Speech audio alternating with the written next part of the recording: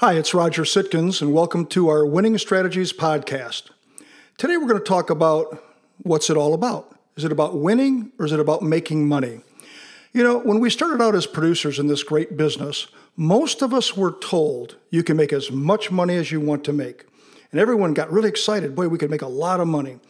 Well, along those lines, I always ask attendees at our producer training camps the following question. How many of you are here because you'd like to make more money? How many of you want a raise? Well, naturally, everyone raises a hand. Then I tell them, if you really want a raise, go ahead, give yourself a raise. Go out and sell something new. Well, in reality, if it were strictly about making money, every producer would have $1 million plus book of business. However, studies show that even in the highest performing agencies, the average producer has about $560,000 of gross commission income on his or her book of business. That translates into approximately $175,000 to $200,000 per year for the producer. Now, assuming they're working 2,000 hours per year, and I'll admit that's a big assumption, they're making at least $100 an hour. Now, if you buy into the idea that you can make as much money as you want to make in our industry, guess what? Most producers don't want to make that much. They don't want it enough. Apparently, they're happy where they are, and they just don't have the desire to earn more, to make more. Well, let's talk about motivation and compensation. So what does motivate top producers? That was a discussion I had recently after a round of golf with a couple of my great clients and personal friends. They both agreed that when it comes to motivation, it's not about the money. They said, the money comes later. It's about the thrill of the hunt. It's about winning the game. And that made me wonder, is it about winning or is it really about making money? Which one is it? Which one is more likely to motivate producers and result in more sales? If the compensation incentives, in other words, money, really worked, sales management would be easy.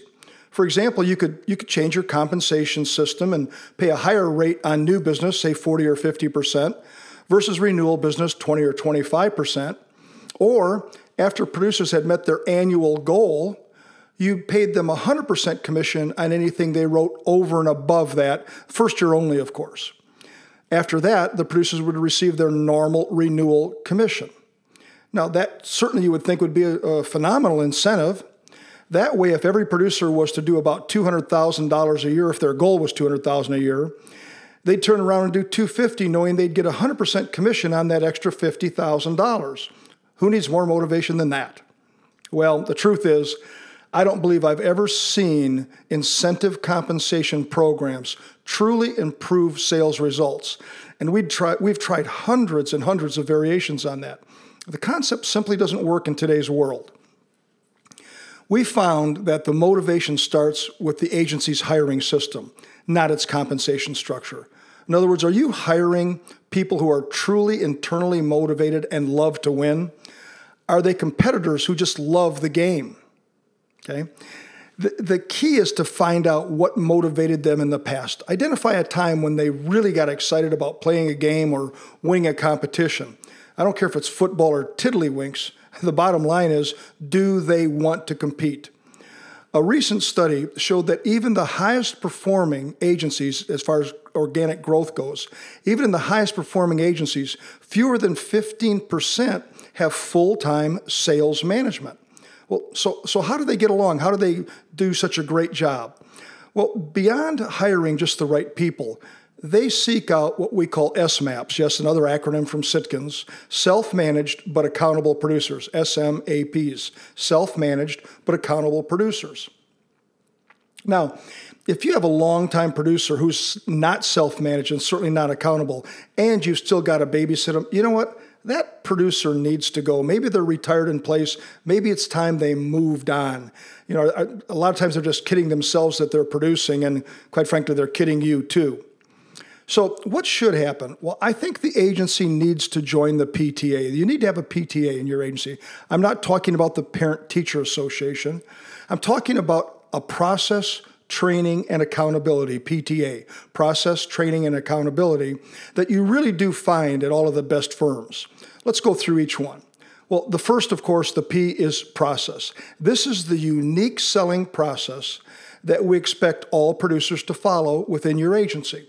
It's what drives the value proposition that differentiates you in your marketplace.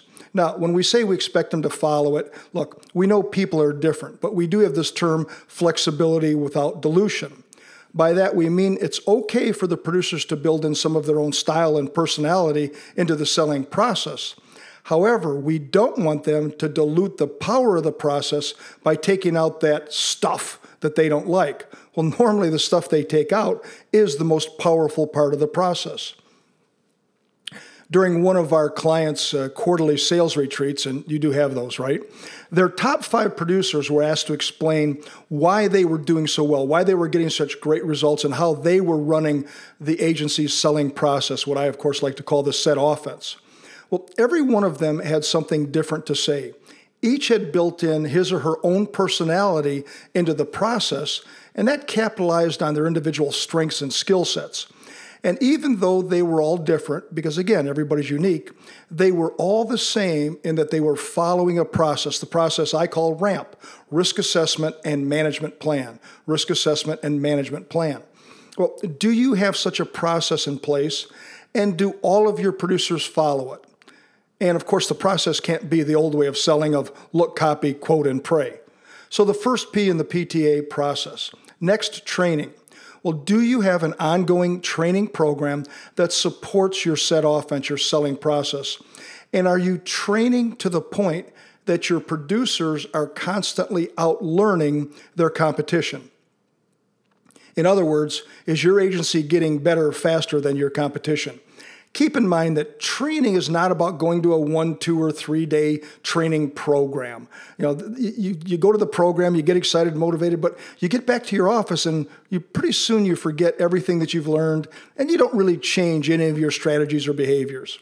What it is about holding regularly scheduled meetings that every producer leaves a better producer than they were at the start of the meeting. In other words, properly conducting sales meetings should leave producers feeling enlightened. They should walk away from each one having learned, reinforced, or fine-tuned something that will help them improve their performance. Conversely, if your sales meetings are mainly just forums for complaining about the carriers and what's going on in the marketplace, that's not very productive and certainly not motivating. All right, what's the A? Accountability. Do you have a system that tells you whether or not your producers did what they said they were going to do? We found the best way to do this is through a RPM, Reverse Performance Management System, which makes producers upwardly accountable to sales management. You see, typically sales managers, let's face it, most sales managers have their own books of business, and they don't seem to ever have time to properly prepare for their monthly one-on-one meetings with their producers. Instead, they usually ask the producer to just come on in, tell them what they did, what's going on, let's look at your numbers. And they never really discuss strategies and behaviors that drive results. Well, RPM eliminates this problem. With the proper RPM system, producers must come in on a monthly basis and report up to their sales manager on their results and the improvements they made from the previous month, including, of course, all pipeline activity. We really believe there's a standard agenda that should be followed in these meetings that every producer should basically follow. We find, not surprisingly, that most producers hate getting ready for these meetings, but they all agree they're very, very valuable, in fact, invaluable towards their results. It forces them to sit down and examine their numbers, as well as all of the other items on the agenda. Again, behavior, strategies, personal improvement plans, prospecting activities, networking activities. As a result, they always understand exactly where they are, how they're doing, and whether or not they've done what they said they're going to do. You wouldn't get that in a typical sales meeting with a boss just looking at numbers. So what's the bottom line? All of this comes back to the theme of the articles, the winning strategy articles, and of course now these podcasts. The winning stands for what is normal, win, what is normal. What is normal in your agency today? Do you have a sales culture that loves to win, that celebrates new business, and that creates raving fans amongst your clients? Or do you have a group of producers who simply don't want it, whatever it is, money or wins, at a deep enough or high enough level? Or are they just happy where they are and they're floating along? Whatever is normal in your agency today is based upon the decisions you've made up until this point.